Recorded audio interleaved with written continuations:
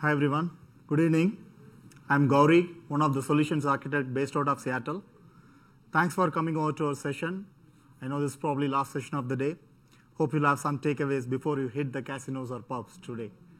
I would like to also introduce my colleague, Fernando Dingler from Fresh Team. So before we start, just a quick poll. How many of you are from retail industry? Because, oh, that's a good number. And how many of you probably have worked or experienced with serverless architectures like Lambda, DynamoDB? Cool, decent size. So today I'll be talking about how certain retailers are already achieving greater results on AWS. I will also introduce you to the benefits of serverless architecture so that you can decide how to take advantage of this architecture for your needs. And of course, I will talk about some of the services that are used in serverless. The second part, Fernando will talk about Amazon Fresh serverless architecture and the best practices that they have followed. I'm sure most of the retailers like yourself may be dealing with brick and mortar as well as online sales model. Today is, what is special today? Cyber Monday, right? There is a lot of traffic to your e-commerce platform. How do you ensure you're able to meet your customers' demand throughout the year, whether it is Cyber Monday, Black Friday, Christmas, Mother's Day, or any other day? And while doing that, do you want to spend a lot of money in capital expenses as opposed to operational expenses? And what kind of apps do you want to deliver quickly to your customers so that you can differentiate yourself and stay ahead of the competition? And what about analyzing your data, customers' data, no matter where they are coming from, understanding what they want and making appeal to them? As a retailer, these are all things you desire, and certainly AWS can help you with. If you look at some of the retailers for running their workloads on AWS, for example, Brooks Brothers, they are a US-based fashion retailer. They're able to test and launch new features much faster than before. There is another retailer in UK, Made.com. They could handle the peak without any disruption by running the critical applications on AWS. These are just to give examples how retailers are already achieving greater results. Let's move on. Based on our experience, retailers are focusing on three particular areas. To start with e-commerce or digital commerce, you may have some platform that is scattering customer traffic coming from omni-channel, like web, mobile, Android, iOS, and point-of-sale system. The second is about big data, analyzing customers' data. No matter where they're coming, whether it is big or small, whether it is structured data or unstructured data, petabyte scale or terabyte scale, you really want to analyze your customers' data to understand and to gain some insights for your business, as well as to provide some recommendations for your customers. We are delving into digital customer experience. Amazon is doing a lot of work with Alexa. A lot of our customers are building voice and chat interfaces and using applications like digital shopping assistant, chatbots, leveraging machine learning kind of technologies to talk to customers and understand what they want. Not to mention IoT, Internet of Things for automation of your stores and delivery systems and so on. Imagine what kind of technologies or infrastructure that you need to build and manage to make these things work. Our answer is, you don't need to. AWS has been continuously expanding its services and features. We have about 90 plus services across various domains: servers, storage, databases, machine learning, big data, to name IoT, that allows you to build virtually any type of workload to meet your business requirements on AWS. If you look at one of the major retailers in Nordstrom, they have built a near real-time data processing system that provides personalized recommendations to their customers. Not only that, they're able to do this much faster. Like, for example, they were able to provide these recommendations in seconds than which used to be in minutes, and with a lower cost.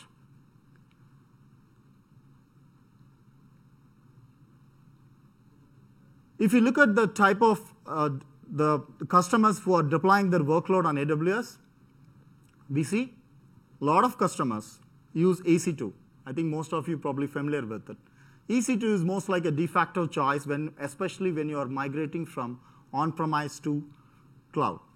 And we see a lot of retailers use EC2s to deploy applications like digital commerce stacks like SAP Hybris and IBM Vespere Commerce and so on. And we have a lot of instance types to support wide range of use cases. On the other hand, we have Amazon ECS, Elastic Container Service. We have seen customers like Expedia and Upserve. They are leveraging ECS to run microservices using Docker containers. And we see a lot of customers using long-running applications, batch jobs, using ECS. Interestingly, there is a good trend of customers started leveraging what we call as serverless compute, also known as Lambda.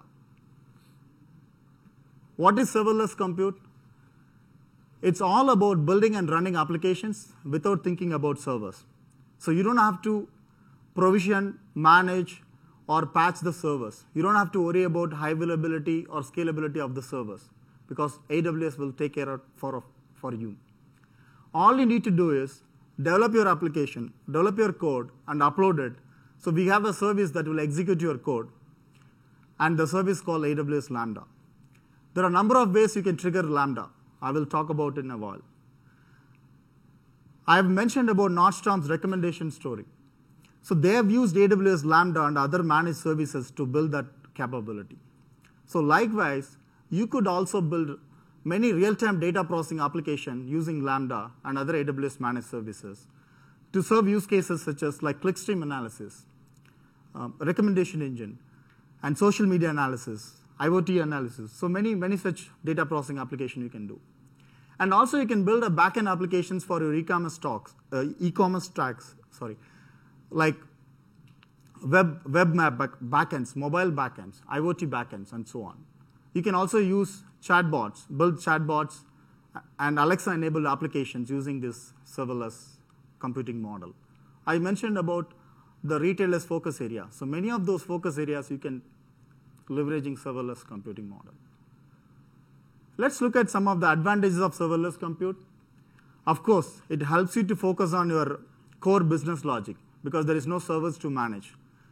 This way, it helps you to release your application much faster. So you can release new functions and features to your customers much faster. Additionally, it is cost effective because all you are paying is paying only the time when your code is executed and the number of times the code is executed. When the code is not executed, you are not paying for anything. And it automatically scales to your workload, especially valid for retail use cases because you have a spiky workload. So these are some of the advantages where we see a lot of customers started thinking about serverless computing model. Let's look at the typical components of serverless architectures. Any serverless architecture starts with the Lambda because Lambda is kind of a central backbone, and that is where your core application logic runs. How do you trigger Lambda? There are a number of ways you can trigger Lambda. You could have a streaming data that can trigger Lambda, or there are event sources. So event sources are nothing but other AWS services that emits events, and that emits events can be captured and processed by your code in the Lambda function. And what you do with the Lambda, it purely depends on your application logic. You process the results and store in another data store, for example, Amazon DynamoDB or S3. Or you could call another Lambda function or another APIs and so on. So let me give a simple example how you can use our serverless architecture. It is very common in retail industry. You get some kind of updates. It could be product updates and pricing updates from your vendors or partners. And you want to update your customer database so that you can provide the latest information to your customers. Let's say the file which contains the updates is received in our storage service, S3. As soon as the file arrives, you can trigger a Lambda using a feature called event notification. So inside the Lambda, then you can process the file and then store the results back in DynamoDB. This is a simple use case. So likewise, you can implement many such architecture using serverless architecture pattern. Today, I'll be talking about one of many serverless reference architectures. This is serverless web mobile applications. Why I have chosen this architecture? The reason is this is what Amazon Fresh has leveraged to address their customer needs. Let's look at this architecture. So we are leveraging Lambda and AWS Managed Services API Gateway and DynamoDB to provide a completely serverless applications. So with Lambda, with other managed services, you don't have to worry about managing the infrastructure. And it is automatically scales, and it's fully managed. In this case, your customer traffic you are receiving customer traffic from omni-channel, like web, mobile, and other sources. The request gets landed into API Gateway. API Gateway processes the results by calling Lambda. It calls the Lambda, and Lambda processes the request. And based on your logic, you can store the results in Dynamo or give the data back to the caller. So this is a simple use case. This is how you serve the dynamic content for your web applications using this architecture. You can also add additional functionalities, like if you want to provide static content, you could use S3 to store your static content. You can use our CloudFront service to provide caching of your static content close to your users. So this is a sample architecture. Let me dive deep into some of the services that are used in this architecture. To start with Lambda. Lambda, we talked about, it's serverless compute service. The good thing is it supports most commonly used programming languages like Node, Python, Java, and C#. So you can write any of these programming languages with Lambda. And the way we trigger Lambda, I talked about event sources. So just to give a perspective, like a new file comes, it can trigger a Lambda. A new message comes, it can trigger a Lambda. So you can architect in different ways. These are all a list of event sources that are natively integrated with AWS. And the list continues to grow. Almost most of the services have some level of integration with Lambda. One important thing to highlight, it is not necessary you trigger Lambda through event sources. You can also schedule Lambda, like a cron-like expression. So you can have Lambda to run a particular time of the day to serve use cases like taking extracts or sending some kind of notification on a particular time. Or even you can use Lambda to do some IT policy checks. Those kind of use cases, you can use schedule Lambda. Working with Lambda, it's very simple. So all you need to do is when you write your code and when you upload to the Lambda, what we call is we create a function. So when you create a function, you have to specify the memory requirements for the function. Lambda supports memory rating from 128 MB to 1.5 GB. So based on that, appropriate CPU and network resources are allocated. So it's very important to choose the right memory allocation for your application needs. How to do that? The best way is to test different memory configurations based on your needs and choose the right value. There are other important considerations when you are building your application using Lambda. The first is Lambda is a stateless service, so you cannot expect to store anything inside Lambda.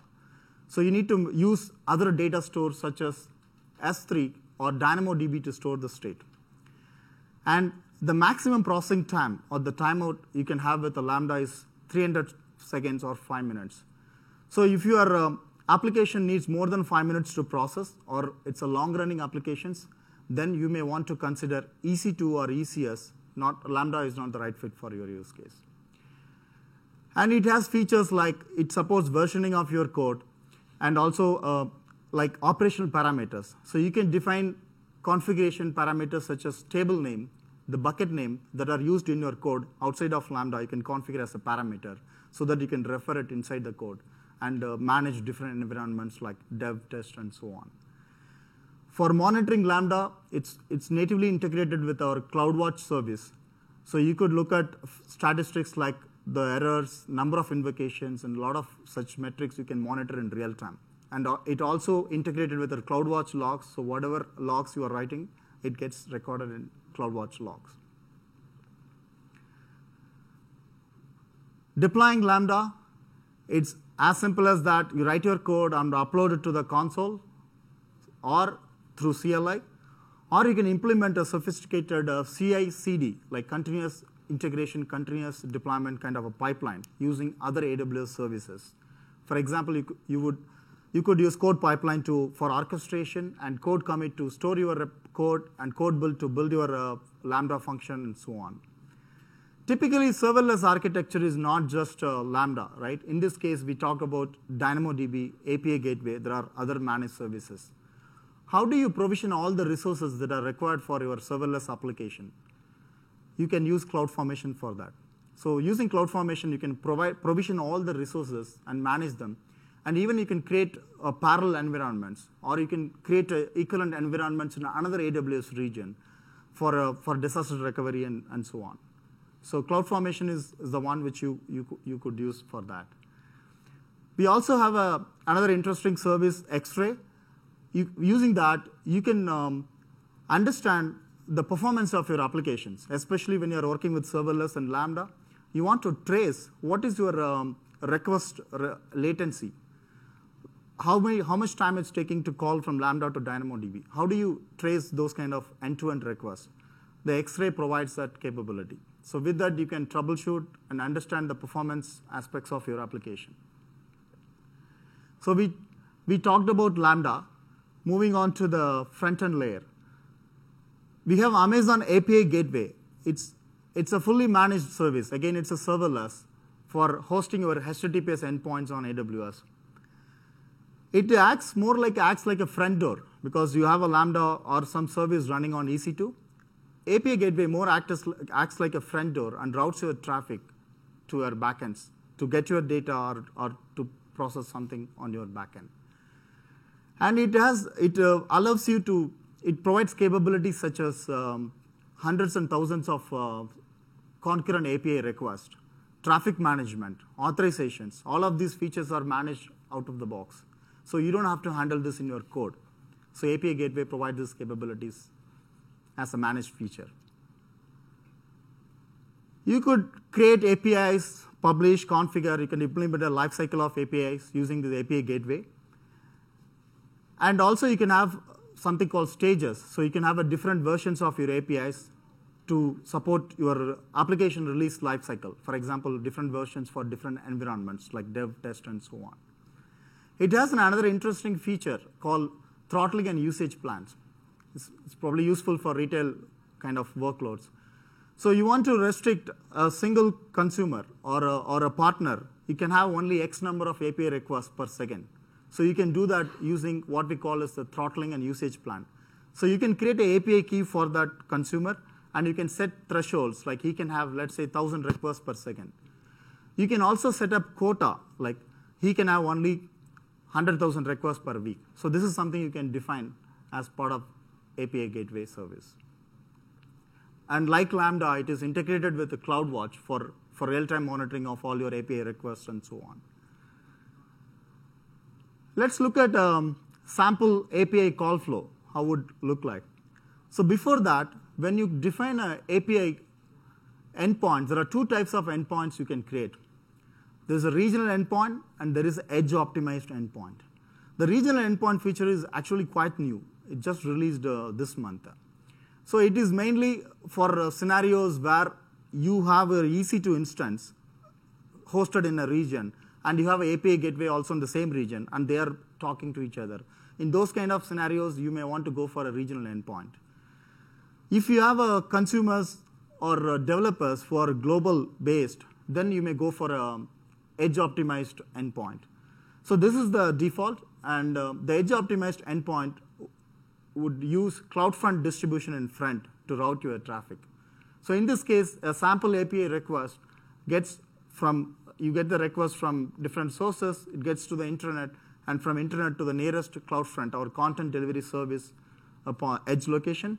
From there, it gets routed to the API endpoint where it is actually hosted and get served from there. You could also configure a caching on top of your API gateway. Optional, it is an optional thing, so you can configure a caching at the API gateway. So if there is a cache, it gets served from there. If not, it goes to the respective service and try to get you the data and so on. So we discussed about the front end. What about the data layer in serverless architectures? It's a very commonly asked question. So we see there are a lot of retailers use NoSQL data store for a range of use cases. So shopping catalog, probably you guys more familiar with. So there's also like inventory data, product catalog, customer data, order data. There are a number of use cases you could use NoSQL data store. Let me talk about some of the advantages of using NoSQL data store. First of all, scaling and performance, right? Performance at scale. So I talked about Cyber Monday. So we are talking about a lot of traffic. So you should be able to provide a consistent response to your customers, whether it is Cyber Monday or normal day.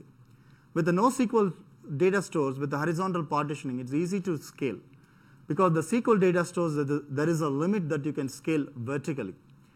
Additionally, there are some operational activities that you might need to do. For example, like query plan changes that could affect your performance, or indexes that you need to keep rebuilding to get the optimal performance. So those things you don't need to do in NoSQL data store. Additionally, if you look at, I talked about digital customer experience, right? So if you need to build your applications to provide that level of capabilities, your data store should be able to receive and process data at much faster rate from variety of data sources. Here I'm saying variety means the data could come from social media, the web, mobile. So there are many sources and different formats of data that could come. So your data store should be flexible enough to receive those data and show it to your customers. A simple example is, let's say you're running a promotion, and based on the market feedback that you want to add some additional attributes to your data model to capture some extra attributes. How to do that? With a flexible data store, it's easy for you to ingest more data with a different format with minimal changes to your application to consume the data. And Amazon DynamoDB provides all of these capabilities out of the box. So again, it is serverless, so you don't have to. So building and running your own NoSQL data store is not an easy task. So Amazon DynamoDB provides this out of the box. That's why even Amazon.com, one of the retailers, they have used DynamoDB to serve millions of TPS in the last Prime Day 2017. In fact, there is a blog about that. Now, there is another retailer in Tokyo Hands. They have built a cost-effective shopping system on top of DynamoDB. These are some examples how other retailers are leveraging DynamoDB. So let's look at some of the features of DynamoDB. DynamoDB is a NoSQL data store. It supports key value as well as document data types. And it also has features like indexing, like global secondary indexes and local secondary indexes that provides additional search capabilities on your data. And it is highly available, durable. Any data that you store in DynamoDB, it gets replicated across 3 facilities within a region. So that way it's highly available. And I talked about consistent high performance even at a high scale. Like I talked about Amazon.com's Prime Day, like millions of TPS. So DynamoDB provides a single-digit response for your gets and puts. Like any data you read and write, you get a single-digit millisecond response consistently. From security-wise, it has a natively integrated with your identity and access management service. So even you can implement a fine-grained access control. Like you can have a restrict users to restrict at the table level, or within the table, you can even restrict at the item and attribute level. So you can create an IAM policy to do that. And we are talking about serverless architecture. DynamoDB is natively integrated with a Lambda using a concept called triggers. So whenever there is some change happens, let's say you have a table and there are some data change happens, you can capture this change and process it via Lambda. So there is a concept of trigger and DynamoDB streams. Using that, you can achieve that functionality. And it's cost effective. The way you work with the DynamoDB, you provision the capacity, right? So you provision the read-write capacity. So when you provision, for example, for peak events, you want to provision high capacity to serve the needs. But after the peak event, you don't have to provision the same level of capacity. So you can scale down to a normal traffic. So that way it's completely flexible. Let me also highlight some of the other interesting features that we released on DynamoDB, especially this year. To start with, DAX. It's called DynamoDB Accelerator. It's a kind of an in-memory caching service in front of DynamoDB. It's a fully managed service. Why would you want to use DAX? Again, from retail point of view, if you look at, you can use to cache your popular items. There are certain deals or certain items going to be more popular. So you can serve from the cache, DAX. In this way, you can reduce the number of reads that you're using on DynamoDB, and you can save some cost. And DAX provides microseconds response. Just note down. While DynamoDB provides milliseconds, DAX can provide a microseconds response for your gets. So that's another advantage you may want to consider. And typically what you see, there is a lot of data that grows, right? In any industry, it's also valid for retail. How do you manage the data growth? So for example, you are running a promotion, like after 6 months or 1 year, you don't want to probably look at the data quite frequently. So we call this data like a cold data. So as a best practice, it is not a good idea to keep the cold data in DynamoDB. So you could move the data into other data stores such as S3 for those kind of scenarios. How to achieve that? So we have a feature called time to live. So what you do is you will designate one of your attribute in the table as a time to live attribute. Then DynamoDB automatically expires those items or purge those items which meets those criteria. So that the TTL is the flag that you set, and you specify using a timestamp, basically in epoch format. And DynamoDB automatically purges the items. You can capture those items and move into S3 using DynamoDB streams. And there is another interesting feature called managed auto-scaling. I talked about scale up and scale down. So if you want to handle an infrequent spike in your workload, you could use this feature. So what you would do is you will set up some minimum and maximum threshold, and DynamoDB will automatically scale within the range so that it helps you to meet infrequent spikes as well as to save cost. So these are some of the useful features I would request you to consider while building your applications on top of DynamoDB. So we talked about serverless architecture. We talked about the technical aspects of Lambda, API Gateway, and DynamoDB. Now I would like to invite my colleague Fernando, how they've used these architectures to improve their customer experience. Over to you, Fernando. Thanks, Gaudy. Good evening, everyone. My name is Fernando Dingler, and I'm a software engineer at Amazon Fresh. Well, first of all, I'd like to know how many of you here are Amazon Fresh customers or have tried it in the past. All right, I see a few hands. Cool. So you may relate yourself with this presentation. So Gary already provided an overview of what what components are part of a serverless architecture. So I'll be showing one of the stories of how we leverage serverless architectures at Amazon Fresh. If you don't know what Fresh is, for those that didn't raise their hand, it is a grocery delivery service for Prime members. You can buy online from a selection of produce, and you can have your groceries delivered within the same day, or you can choose a future delivery date. And if you haven't tried it, when you get your groceries delivered, they come in these green reusable bags that we call totes. And the idea of these bags being reusable is that once you're done unpacking your groceries, you can put them back on your doorstep, and they will be picked up on your next delivery. However, sometimes happens that the delivery trucks are full, and so they can't take any more totes. They simply don't have any more room. So what happens is they'll end up leaving the new totes along with the previous ones from your previous orders. And it was creating an inconvenient situation for our customers. because it wasn't happening that often, but it was happening often enough to have some customers unhappy. And these totes can be bulky. They're about this big. And if you live in an apartment or a small place, it's kind of annoying having to hold them for a week or so until your next delivery. And that's exactly what was happening. Customers were not happy. Like this person who posted a picture on Twitter. It says, I love Amazon Fresh, but it doesn't look like they will ever pick up my totes, even though I've asked them twice. So he built a Christmas tree out of them. And he wasn't the only one. There were other customers complaining as well, like this one or these other ones. So it was clearly becoming a problem, and we wanted to fix it. You may relate yourself with this slide in the sense that I'm sure that at your organization, you also have one process that is very manual or very tedious. And this is how our process looked like before we changed it.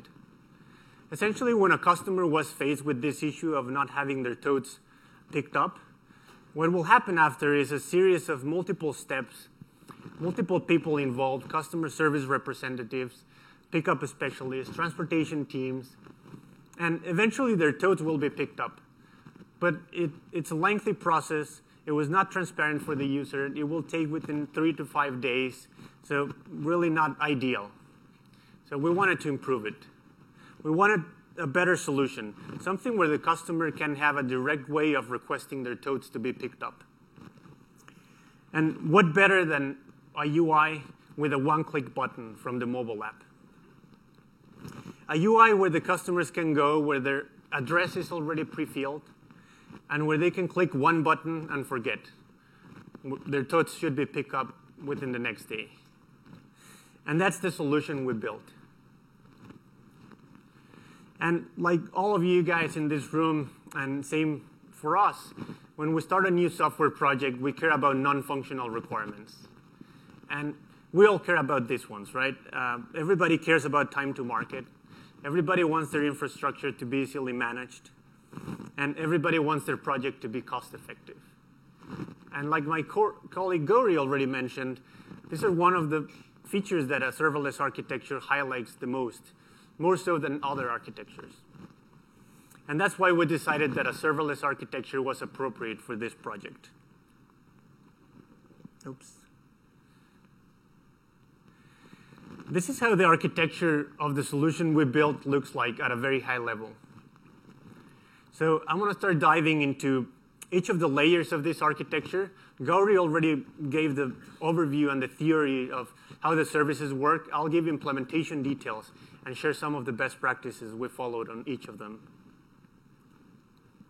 But before that, I'll just give you a quick context on what the team had to build around this project, which was called the Totes Pickup Service.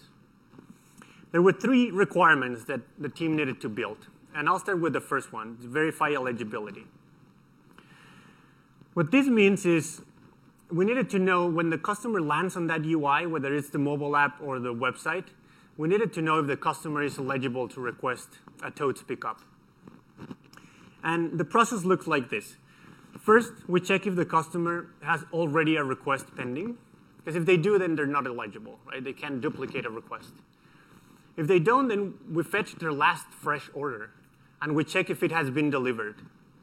Because if it hasn't been delivered, then there's no need to request their totes to be picked up, because hopefully they'll be picked up when that order is delivered. And if it has been delivered, then they're eligible. That means the button will be enabled on the UI. They can click it.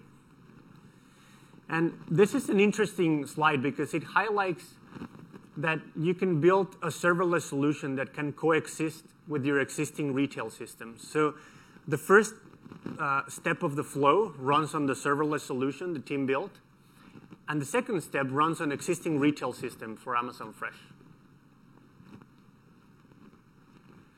The second use case is when the user actually clicks the button, when they schedule the pickup request. And the process is very simple. There's a request that goes to the backend, goes through the API layer. There's a Lambda function that will serve the request. It will save the data to DynamoDB. and then it will send a notification to the internal transportation systems to actually schedule the pickup request in the customer address. Notice that the address of the customer is already pre-filled in the UI to make it easier for them. And the last use case was around reporting. Essentially, the business team wanted to know things like how many customers are requesting their totes to be picked up, in what regions, what transportation systems are we using, things like that. And you probably already know that you can build reporting capabilities on AWS in a number of ways. For us, we decided to leverage CloudWatch events and Lambda functions. So essentially, there's a Lambda function that runs on a nightly basis as a cron job. And CloudWatch event takes care of this. So when this Lambda function gets triggered, it pulls data from DynamoDB. It will create an Excel spreadsheet that will get saved to S3 for historical purposes. And then it will also be sent via email as an attachment to the business team. This was simple enough, and it met our requirements. But you could very well go more sophisticated and put the data on S3 and use Athena, for example, to query it. All right, so I'll be going to each of the layers and the services that we use, and I'll share some of the best practices.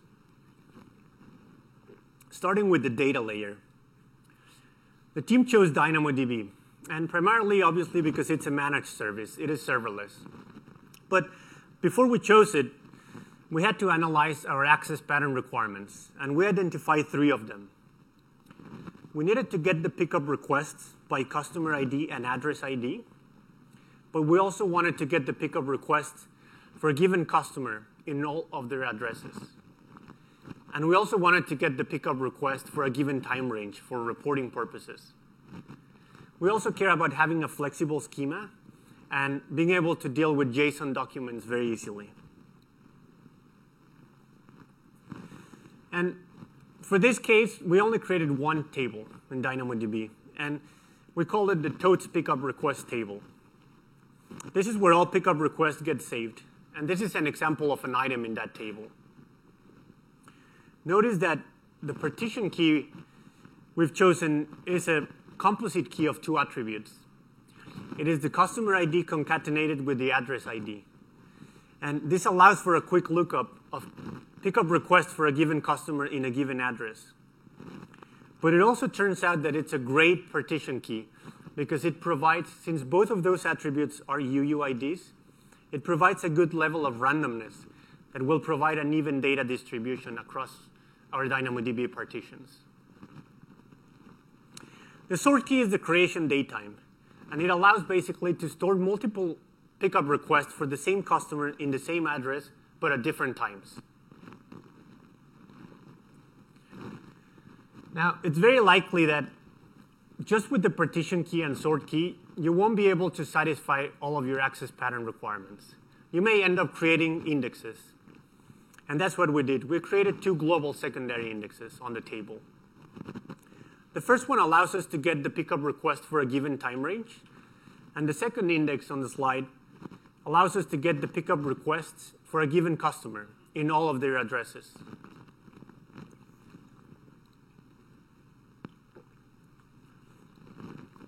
Once you define your indexes, your partition key, your table, you have to define the throughput capacity.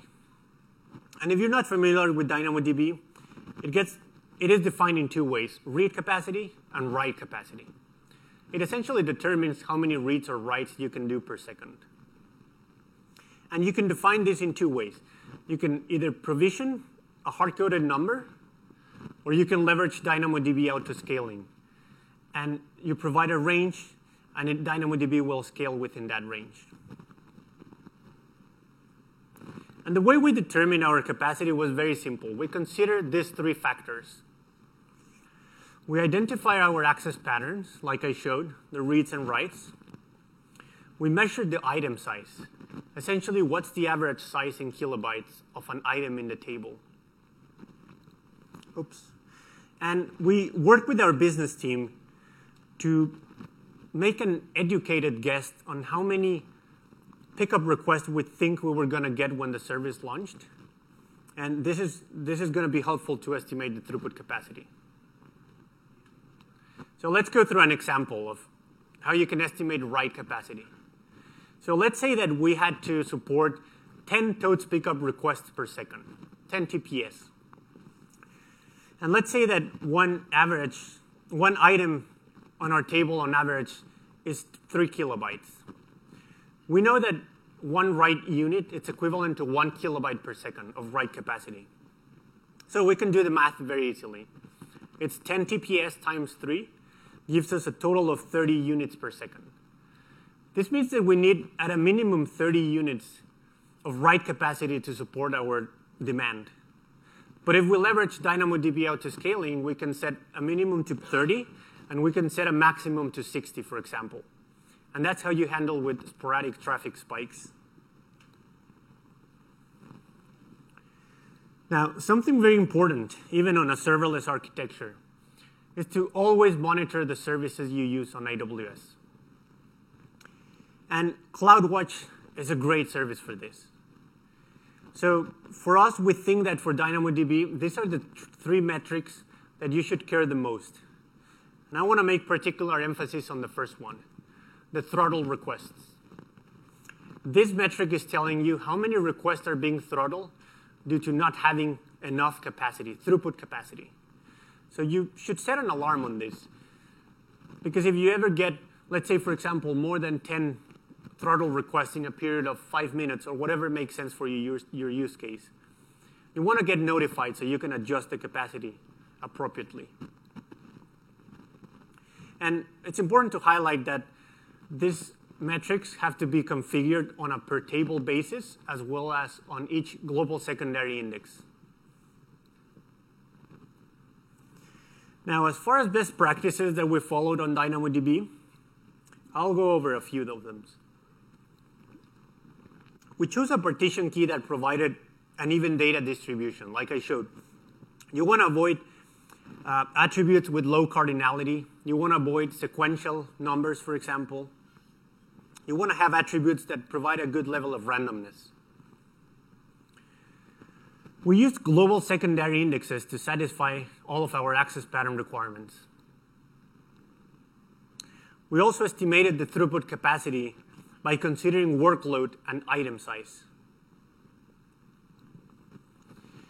And the way we handle sporadic traffic spikes is by leveraging DynamoDB autoscaling. We also use the document client, which is part of the AWS SDK for Node.js. And it handles JSON documents really easily. And it also has the nice feature of doing automatic retries on throttle requests. And we leverage CloudWatch for monitoring. Now, moving on to the compute layer of our architecture, the Lambda functions. The team ended up writing a total of 6 Lambda functions. And I want to highlight a few things on this slide. The first time is the runtime environment. Notice that we chose Node.js. And the only reason for that is because we have seen that it provides the best cold starts out of all the other environments. Notice that the first 3 functions are triggered on a synchronous way, whereas the last 2 are triggered on an asynchronous fashion.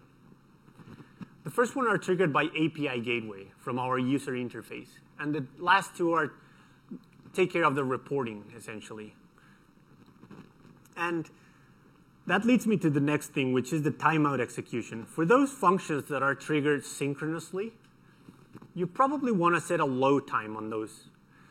Because, at least for us, it meant that there's a user waiting for our response on those functions. So if you want to have a good user experience, you want to have those functions to be executed quickly. That's not the case for the asynchronous execution. You can set the maximum for those, for example. You can set it to 5 minutes, because you don't really care whether they take 10 seconds or they take 5 minutes, because they run on an asynchronous fashion. There's no caller waiting for a response. And the last thing to highlight is the memory allocation. You probably already know the more memory you allocate, It will determine how much you pay per millisecond on Lambda. But one thing that a lot of people don't know is that when you allocate more memory, you get a larger CPU. So your functions might run quicker than if you allocate less memory. So the advice is less memory is not always cheaper. You got to play with the values and see what works best for your workload and try to balance cost versus execution time. Expanding a little bit more on the two different execution models that we used, I want to highlight the error handling on each of them. The synchronous one, for us, API gateway, the UI is calling API gateway and trigger the lambdas. If lambda fails on that execution model, the caller is responsible for retrying the operation. That's not the case for the asynchronous execution. In that case, if your function fails, AWS will retry the execution by default 3 times. And if it fails more than 3 times, you can configure now a dead letter queue. So your execution can be sent to that dead letter queue for further analysis. And the same thing like with DynamoDB, we also monitor our Lambda functions. And we think that these are the 3 metrics that you should monitor on your functions. The first one, errors. It essentially tells you when there's an error in your function. Most likely, it means that there's a bug in your code. So you also want to set an alarm on this one, because if there's a bug in your code, you want to fix it quickly, right? You don't want to have your functions failing.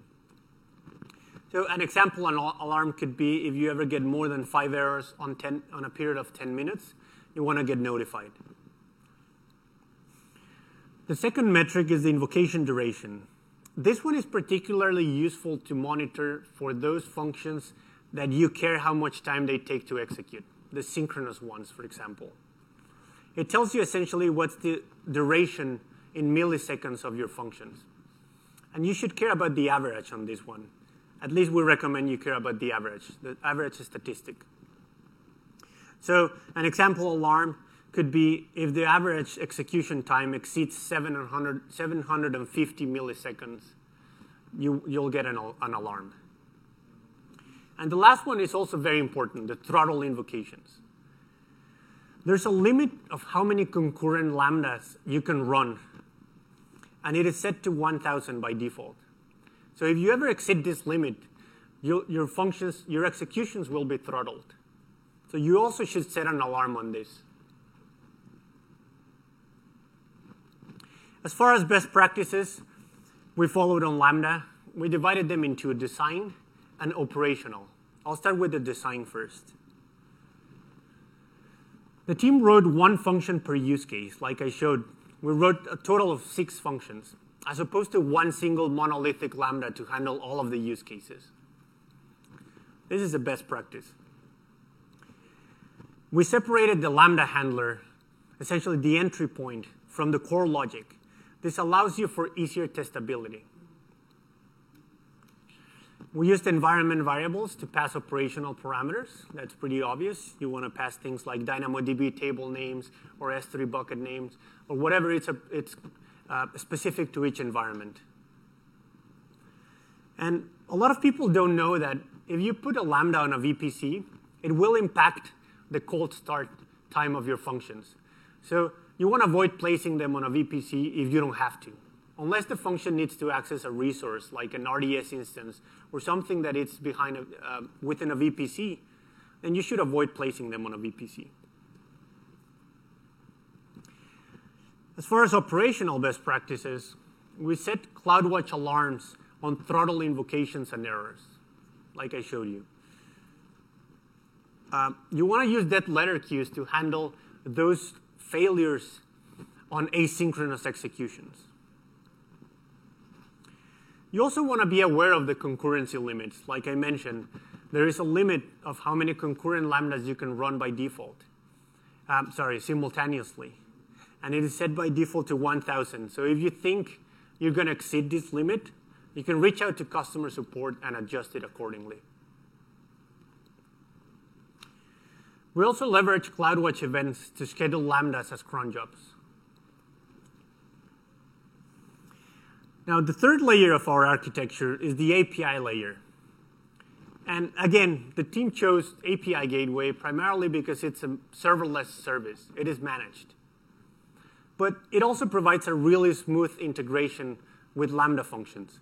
You can create endpoints, RESTful endpoints, and you can have your UI call these endpoints and execute functions whenever they are invoked. These are the ones that the team created for this particular project. API Gateway is also very secure, as every endpoint is by default HTTPS. And it also has some really nice features, like, for example, we can track requests coming from the mobile app versus requests coming from the website by giving them different API keys. So this is a really nice feature. And finally, the last component of a serverless architecture, it's the provisioning and management of it. And you can leverage CloudFormation for this. The team created one stack that creates the entire infrastructure for this project, from IAM roles, DynamoDB tables, S3 buckets, API functions, API endpoints, Lambda functions. The whole thing gets created with one CloudFormation stack. And you can define this, and it's a great way to have your infrastructure managed as code. You can also do deployments with this CloudFormation template. So that's the journey of the different layers of our architecture and how we solved the totes pickup problem with a serverless architecture. And here are some of the results I can share about this project so far. Obviously, the first one is we ended up with a better user experience. Now we have a UI where the customers can go, if they ever face this issue of not having their totes be picked up, they can go to this UI, their address will be already pre-filled, they can click this button, and their totes will be picked up, most of the times within the next day. But in a few areas, it can take up to 3 days. With this, we saved hundreds of hours on customer service time. And the team that built this project did it in a period of 3 months, from development to production. And it was actually a smaller team than the average team size of Amazon. And according to internal surveys from Amazon, a team that owns a serverless architecture tends to spend 3.7 hours less time in operational work compared to a team with a non-serverless architecture. So I hope that this story shows that you can improve those manual processes in your organization and that you can adopt serverless without having to rewrite your existing retail systems. Thank you very much.